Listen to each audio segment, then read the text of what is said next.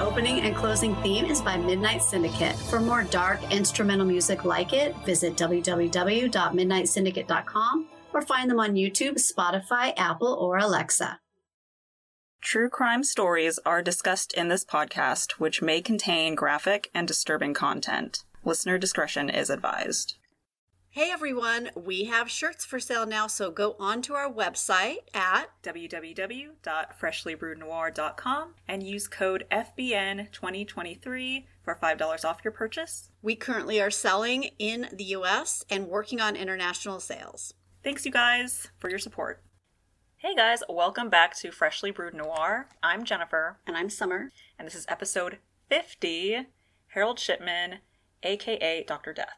So we are going to discuss Harold Shipman, a.k.a. Dr. Death, which you just said. He was a general practitioner from the United Kingdom who is estimated to have killed 250 of his patients, with the majority being older women, and he killed them with lethal injections of morphine or by prescribing high amounts of a medication. Oh, wow. Okay. I'm curious to know what the motive is for this. And it's scary to know that, this is a doctor who obviously people trusted. Yeah. Yeah, it's scary to think that. He's the only practitioner in the UK that's been convicted of doing something like this. Okay. So he was like a needle in a haystack. Well, let's hope so. So this is not to be confused with the Dr. Death podcast about Christopher Dunch, right? Right. So this isn't the same Dr. Death as the one that's out now about him, Christopher Dunch. That is the neurosurgeon who injured 33 of his patients. Some were maimed for life. One ended up quadriplegic, and 2 of his patients actually did die. But there is a series out called Dr. Death. So I wanted to clear that up. We are not discussing Dunch. We will be discussing Harold Shipman, who actually murdered around 250 of his own patients. 218 of those murders were committed between 1975 and 1998. And since most of his murders can be confirmed through medical records, and the fact that he would be the last person with the patient before they did die abruptly, he is considered one of the most prolific serial killers in modern history. For someone to have that high of a count of victims, it just makes you wonder, why are you a doctor, And why wasn't he caught sooner? That's a lot of people to die around you in your practice. Exactly. Someone doesn't find this fishy, like all of this guy's patients end up dying? Well, there are 2 people that do find it fishy, so we will go into that. Okay, so I guess we'll dive in. We'll dive in. Harold Frederick Shipman was born on January 14th, 1946 in Nottingham. He was the second of 3 children to devout Methodist working-class parents. Growing up, he was athletic, and there was no stories of abuse that I could find, but Shipman was reportedly very close to his mother, who ended up dying of lung cancer when he was 17. During the later stages of her disease, Shipman witnessed his mother in extreme pain, which was relieved by a doctor who had come by to give her morphine at home. His mother's last days would eerily seem to influence his MO later as a practitioner. Oh, So right off the bat, I'm seeing where this connection is. Yeah, I figured you would see that right away. Yeah. I wonder if he thinks he's doing people a favor, or if this is him reliving some sort of trauma. Moment. Yeah. Well, I want you to let me know as we go through this what you think about it, okay? All right. Shipman got married at the age of 20 and would have 4 children with his wife. And her name was Primrose, which reminds me of course, Hunger Games. Yeah, it's such a pretty name.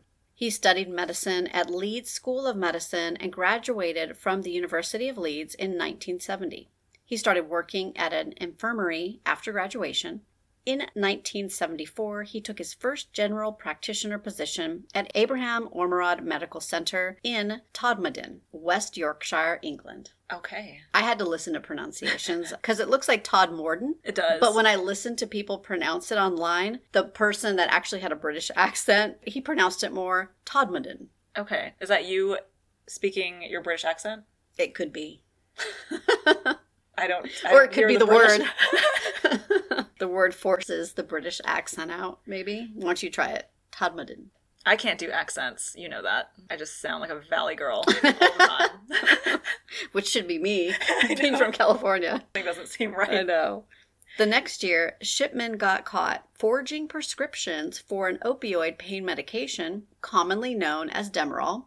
He admitted that it was for his own use and that he had been abusing it. So he basically got a slap on the wrist for this with no criminal history. And they kind of looked at it as, okay, he's owning up to it. And he received a small fine and attended a drug rehabilitation clinic. Very briefly, it said. Okay, so he's abusing the drugs there, the prescriptions. Mm-hmm. But it's thought that he was killing patients at this time as well. One being Edith Roberts, who died in 1975 during Shipman's heavy addiction.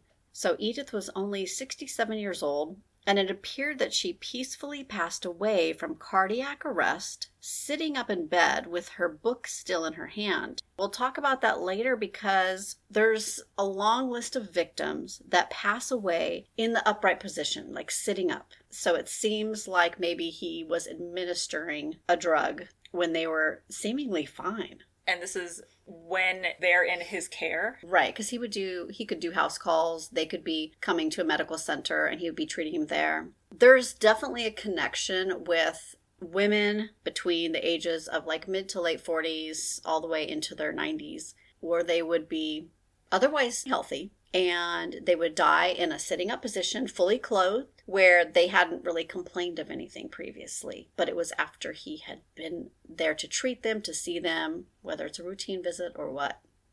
But mainly women, huh? Yes, mainly women. I think he only killed one male, actually. His youngest victim was 4, and we'll talk about that at one point. And his oldest victim was 93. So there was a wide range of victim ages, but the majority of the people he killed were women, late 40s to 80s, and some into their 90s. Okay. I'm curious why, because typically there's some sort of like sexual aspect to it, but it doesn't seem like there is in this case. No, there doesn't seem to be any sexual aspect to it at all. Like, all the women were fully clothed. They were not sexually assaulted. Most of them seemed to be healthy women going for either a routine checkup or maybe they had a cold or were following up about something. So he possibly has like a god complex. That is what some people think, so we'll definitely talk about that. Okay. Shipman claimed that his victims had suffered from health conditions, but this was discovered to be untrue later on. In 1977, he became a general practitioner at Donnybrook Medical Center in Hyde, Greater Manchester, England. He worked there throughout the 80s, and this is where it is believed he perfected his MO by giving patients lethal doses of diamorphine, which was heroin. Legal heroin? Prescription heroin, basically, yes. Wow. So diamorphine is usually used in people's last stages of a terminal disease. They will prescribe morphine in those months or weeks that you're in tremendous pain. I see. Like my grandfather, he lived into his 90s, but he had blood cancer. That's what killed him. And the hospice workers would give him morphine to help subdue the pain. Is it the same thing as heroin, essentially? Basically, just cleaned up a little bit. Okay. And highly addictive. Yes, highly addictive, but since it is the last stages of life, you're not worried about an addiction. You just want that person to pass peacefully. But people who are addicted to it and that are in their younger years, they're just doing it to feel... Right, feel that high. I see. Okay, well, I've learned something. I've learned many things. Then in 1998, some became suspicious of Shipman due to the high death rate of his patients and actually went to the coroner, John Pollard, about it. And it was actually the cremation forms that raised concern. And it was a doctor, Dr. Linda Reynolds. She noticed the high number of cremation forms that he needed co-signed, because I guess you had to have another doctor co-sign a cremation form. She was the one that reported it, because she was like, no, this seems strange. Here's Dr. Shipman again with me co-signing another one. So she's noticing, like, the high increase of numbers. Of death rates, right. And she has a bad feeling about it. She thinks it needs to be looked into. So she does report it. Also, a taxi driver came forward and said that he thought Shipman was killing his patients because he had driven 21 women to the center where Shipman worked. And they were perfectly healthy, he said, and they had all died. The taxi driver? The taxi driver reported it and said, I have driven 21 women to this medical center to see this doctor, and they have all died. That's crazy how he can remember all of the people he's driven, but... Well, I think if you, like, drive women for their appointments, he probably gained a rapport with them. And so, you know, he's driving, you know, Mrs. Jones in to see the doctor, and she never comes out because she died there. And that's strange, but then you drive another woman to the doctor, and she doesn't come out, she dies too. Yeah. And then another, and it's 21, that is going to make you suspicious. Like, they looked healthy when they were in my taxi. What is this about? Yeah, and if these are repeat customers... Yeah, and he's not driving... It's not like he's driving them to the ER because they're having cardiac arrest. He's just driving them to a normal doctor appointment. Well, I can see how it would definitely raise some flags. But even with all of these facts from credible witnesses, investigators stated that they were unable to find sufficient evidence and closed the investigation. Maybe do you think it was because there were no, like, wounds on the body? It wasn't, like, just a crime scene? No, we'll talk about it a little later, but we can touch on it now. So the investigators that were assigned to this case were not the best investigators. And it's kind of like they botched the investigation, didn't really look into the things they should have, and just closed the case. Or do you think it was because they just assumed this guy is a surgeon or he's a doctor? Like, but should you assume that as an investigator? You should not. You should not, right. So I think they were, well, it does later state that they were very bad investigators. Well, hopefully they're not still investigators, or they didn't, I would think not, remain in that position after that. So Shipman killed 3 more people after the investigation was closed. Kathleen Grundy, this is the doctor who reported him. The one who was, like, co-signing? Yeah, Dr. Linda Reynolds. And she stopped co-signing. She was like, hold on, let me go report this. This does not seem right. Sounds like they did what they were supposed to do. Like, that doctor did. Yeah, Dr. Reynolds did. Yeah, and then you have, like, the taxi driver who found the suspicions, and he reported it too. So. Yep, but still nothing was done. The investigation was closed, and Shipman killed 3 more women. In that same manner. Yep. If they had just spoken to the family members, they would have realized that many of his patients were actually healthy. And if they had looked into his background, they would have discovered his drug abuse at the previous medical center, as well as history of forging documents. And then maybe they would have looked into death certificates and spoken to the families to confirm the information on them. If they had just done a few things, they would have stopped him. But they were like, nah, unnecessary. Yeah, why? Right. So do they think he forged death certificates? He did. He absolutely forged them. Yes. Manner of death, he would write cardiac arrest. But, like, when he induces them or, like, injects them with that drug, isn't that what that causes? Cardiac arrest? Right, but he just said they would die of old age, or they died of cardiac arrest, or pre-existing conditions. He would write this on the death certificate. Oh, so he would change it. Mm-hmm. Yeah, he wasn't writing, they died of diamorphine that I injected them with. He was saying, made it look like natural causes or older age or something, or pre-existing conditions, which weren't there in many cases. For the most part, these people were healthy. But if he was found to be doing this stuff at that time, or is this something that was found out later on? This was later on. If they had done a proper investigation, these things would have popped up, but they never did that.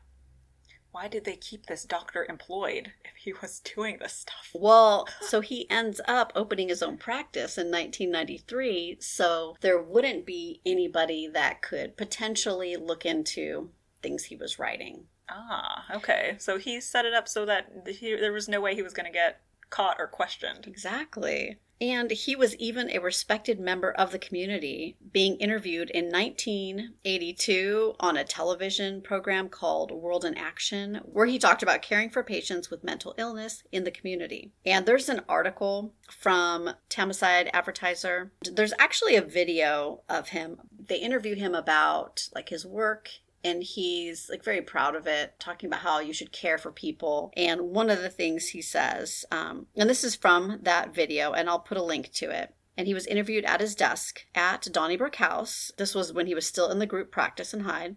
And he talked enthusiastically about a new type of treatment for the mentally ill. The footage, they actually rediscovered it, and this was 20 years later. It aired again in 2000. And this was actually after his conviction that they aired it. He was talking about, that's quote, if you can stay in the community and receive your treatment in the community, and if you have your family around you and your friends, then this all adds to the speed of the recovery from the illness. end quote. So he was talking about caring for patients, getting them healthy, and how to advocate for people with mental illness while he was killing literally hundreds of people. This is another double life kind of scenario. Yep. I mean, he must know that he's putting on this act. I don't know if he did. I think he either thought he was doing good or he got obsessed with watching women die because of the trauma of maybe watching his mother die, and he just wanted to keep reliving that. It's weird to me. I don't understand it. There might be something to that, though. Maybe.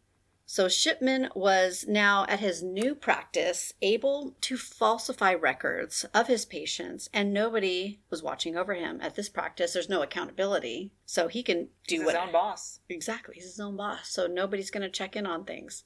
He was able to go undetected until Kathleen Grundy, his last victim, who was a former mayor of Hyde. She was found dead at her home on June 24th, 1998. Shipman was the last person to see her alive and was the doctor to sign her death certificate stating that it was old age that caused her death. The problem was that Kathleen was healthy and her sudden death didn't sit well with her daughter, Angela Woodruff.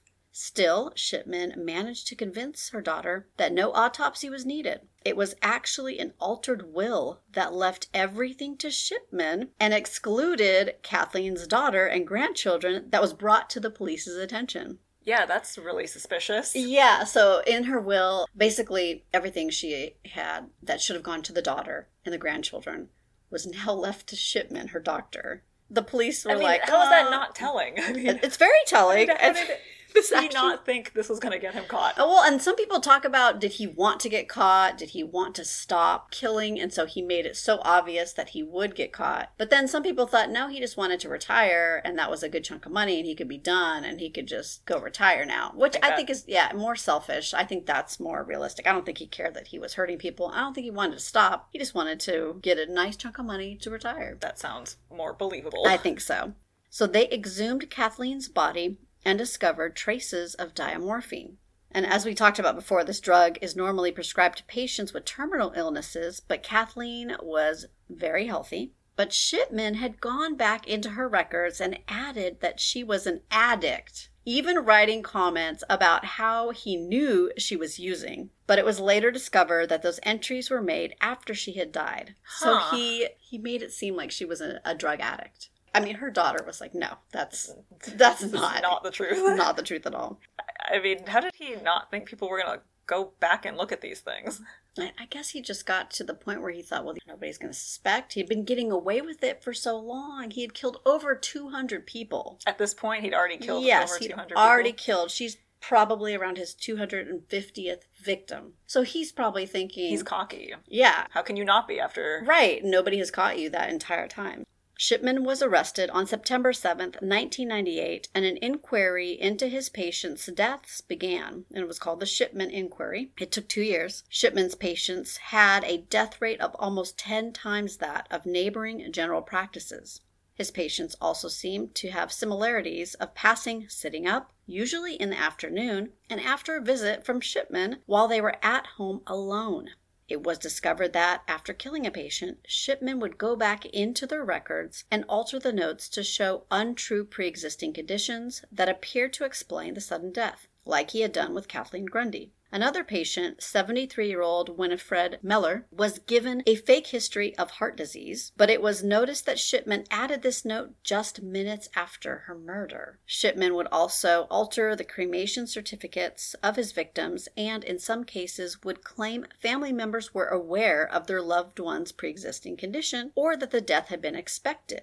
15 cases were investigated. All of them had received lethal doses of diamorphine, had falsified medical records indicating they were in poor health, and he had signed their death certificates. Shipman went to trial, and on January 31st of 2000, he was found guilty on 15 counts of murder and sentenced to life imprisonment with a whole life order. And in England and Wales, prisoners can get out early, once part of their sentence is served, but a whole life order is imposed in the case of aggravated murder when the offenses are exceptionally high. So this means there was no chance for parole for Shipman, and he would most likely die in prison unless granted like a compassionate release or pardon by a monarch, which would not most likely happen. All right.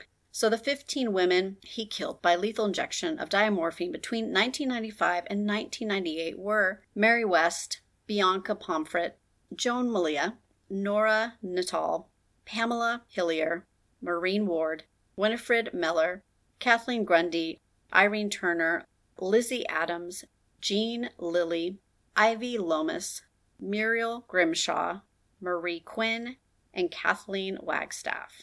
And that is just between 95 and 98. That's only 3 years Yes. of when he was killing. They just did an inquiry into only 15. But he really was killing for about, 20 years, right? He started killing in the 70s, so he killed for over 2 decades. Okay, over 2 decades. Yeah, like 2.5 decades, it's estimated. But they do know who all of his victims are, which is a rare thing in these kind of cases. Yeah. You don't know all of the victims. Right. And so they were able to say that he's the most prolific in modern history because they do have those medical records and they can tie him to between 215 and 250 murders. Does he seem remorseful at all? Does he seem like he cares? I don't think so. And even in the interview, this reporter, this is after he is being charged with the murder of these 15 women, a reporter tries to go and interview him, and he's almost calm about it and says, well, my lawyer tells me to just stay here so you can get your picture, but then I have to go. I have things to do. It goes into his practice. It just seems very calm and cocky to me. Yeah. Like you're on trial for killing people, and you're just like, take your picture, but I got to go in. He probably doesn't think he's going to get caught. He's probably just like, not, yeah. I've gotten away with it for so long, and yeah. There's no way you guys can.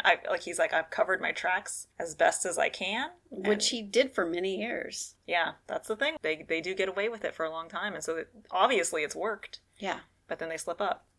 Many reports say his youngest victim was Peter Lewis, who was 41 and had terminal cancer. But his youngest victim was actually a child, 4-year-old Susie Garfit. Susie was quadriplegic and had cerebral palsy. She had been sick with pneumonia and was being cared for by Shipman. He murdered Susie while her mother was out of the room getting a cup of tea. Oh my God. Her mom went to get a cup of tea, and then when she went back in, her daughter was dead. And she confirms that, she did not ask Shipman to murder her child or to speed along the process of her death or anything like that, because even though she was unwell, she didn't want her to die. And so it was made very clear that this is another murder. She did not ask anybody to kill her daughter. He murdered her daughter. Yeah. So did he think he was doing her a favor? Yeah. I think in his head, he feels like he's helping them maybe. But again, that's the God complex, because it's not your right to take somebody's life. So you think you're doing somebody a favor, but you can't just do that. You can't take someone's life into your own hands. That's not the role. You're supposed to be helping. So I think there was definitely a God complex, and also maybe some sort of reliving that trauma of his mother passing. Yeah. It gave him some kind of feeling for him to keep doing it. Shipman spent less than 4 years in prison, though, because he died on January 13th of 2004 when he took his own life and hanged himself from the window bars in his cell with bed sheets. Wow. He was 57. His body was released to his family after a short post-mortem examination was completed. So many of his victims' families didn't even get the conviction of Shipman for their loved ones' murders. Some of those families said that they felt cheated by his death because they would never have the possibility of answers as to why he committed those murders or even a confession. In an interview with BBC News in 2004, Jane Ashton Hibbert, whose 81-year-old grandmother, Hilda Hibbert, was murdered by Shipman, said that she believed Shipman took the easy way out and said that she would not be mourning his loss. In the interview, she talks about how some families were just finding out about their relatives having been murdered by Shipman a year or so before his suicide, so they had essentially just begun their life sentence of grieving for their loved ones, and Shipman only served about 4 years of his sentence. She said, quote, "I am a bit shocked, but I suppose really you could say I was angry he had chosen the easy way out instead of admitting his guilt and showing some compassion to his victims." End quote. Hilda Hibbert was an inspirational woman who was known throughout Hyde for her love of life. That's because Mrs. Hibbert was a woman who cared passionately for her town and the people she met during her 81 years. The great-grandmother was lauded as a local history author and was a regular face at Warneth House. When Mrs. Hibbert wasn't campaigning for local rights, she was actively engrossed in contributing to the Hyde War Memorial Trust.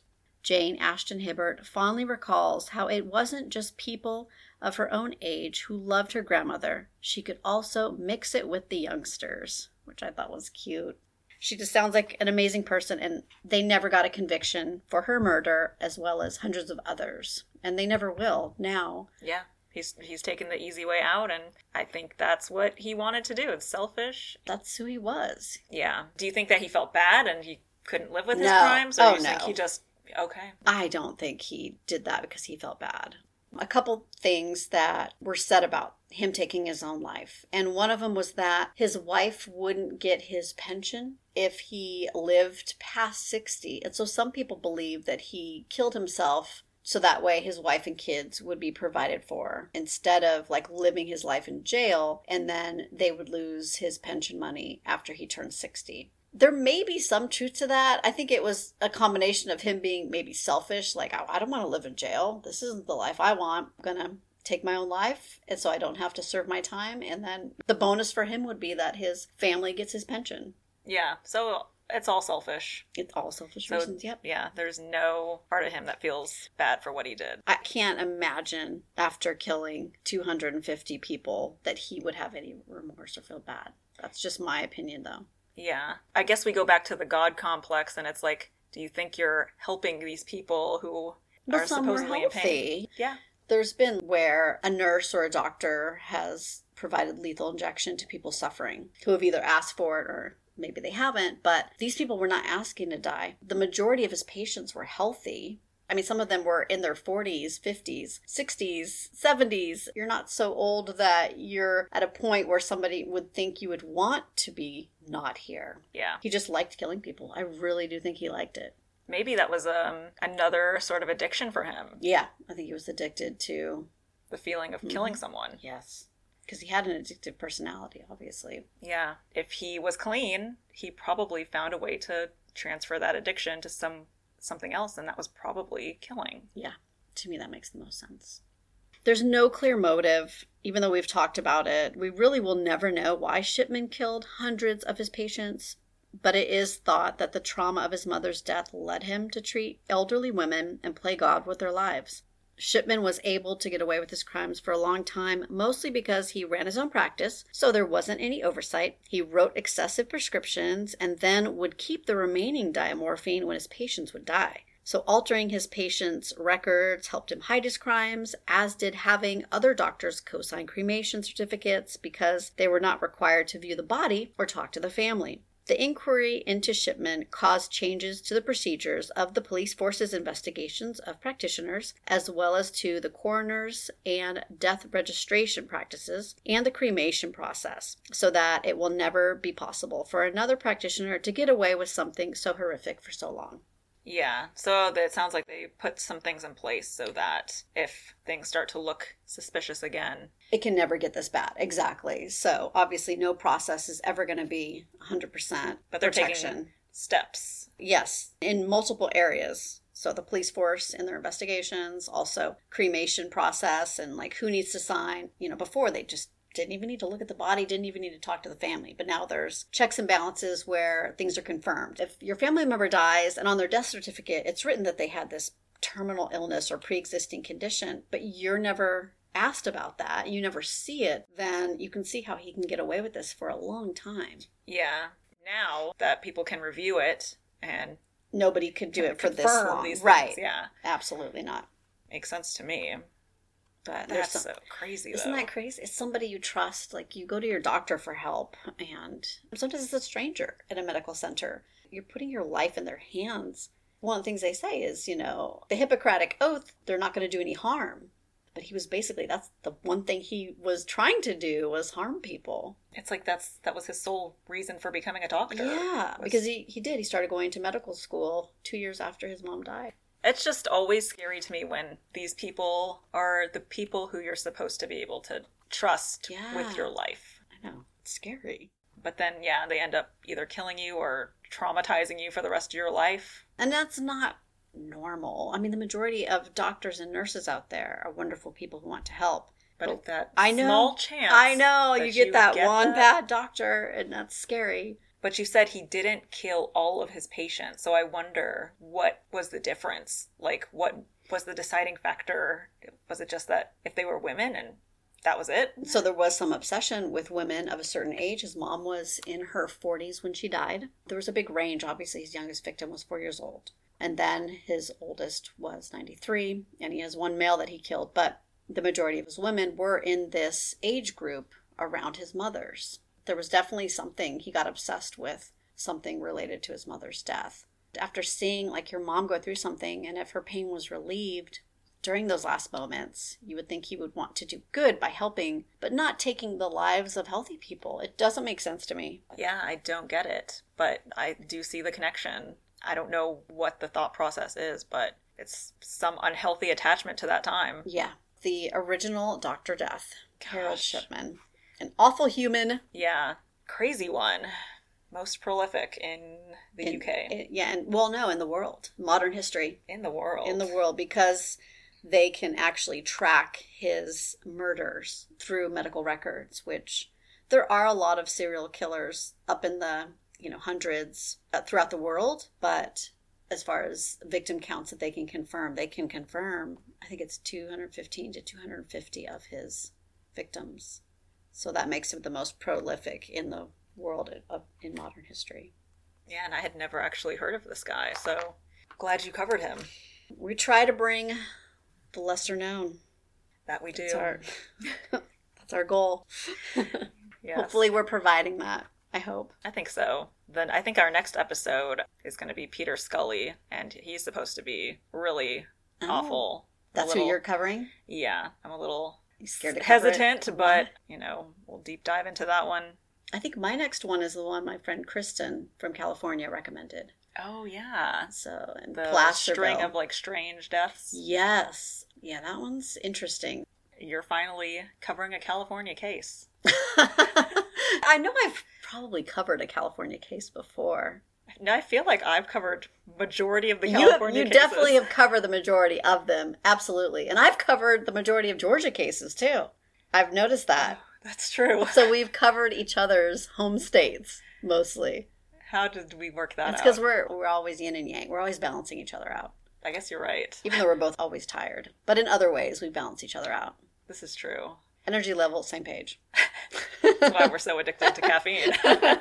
And part of me wants to see if I can cover the Abby Choi case that I was telling you about that happened in, I think, Hong Kong, I believe. The newer one, right? Yeah, it's a newer case. So, I'm a little hesitant just because it's still ongoing and there are so many things they're finding out. But it's really just a sad, sad case. I don't know if it's one that many people are aware of, so I'd be interested in possibly covering it, maybe when we get more information. Okay. Well, anything else? You should follow us on our socials on Instagram, Twitter, YouTube, Facebook. Am I missing any? No, I think you got them all. Okay, at Freshly Brewed Noir. And if you have any show ideas, feel free to send us an email at freshlybrewednoir@gmail.com. Mm-hmm. If you can rate us and review us on Apple or Spotify, we'd appreciate it. Yes. Please do. We will send you a sticker. How about that? If that's enticing. But they have to give us their information to get a sticker, right?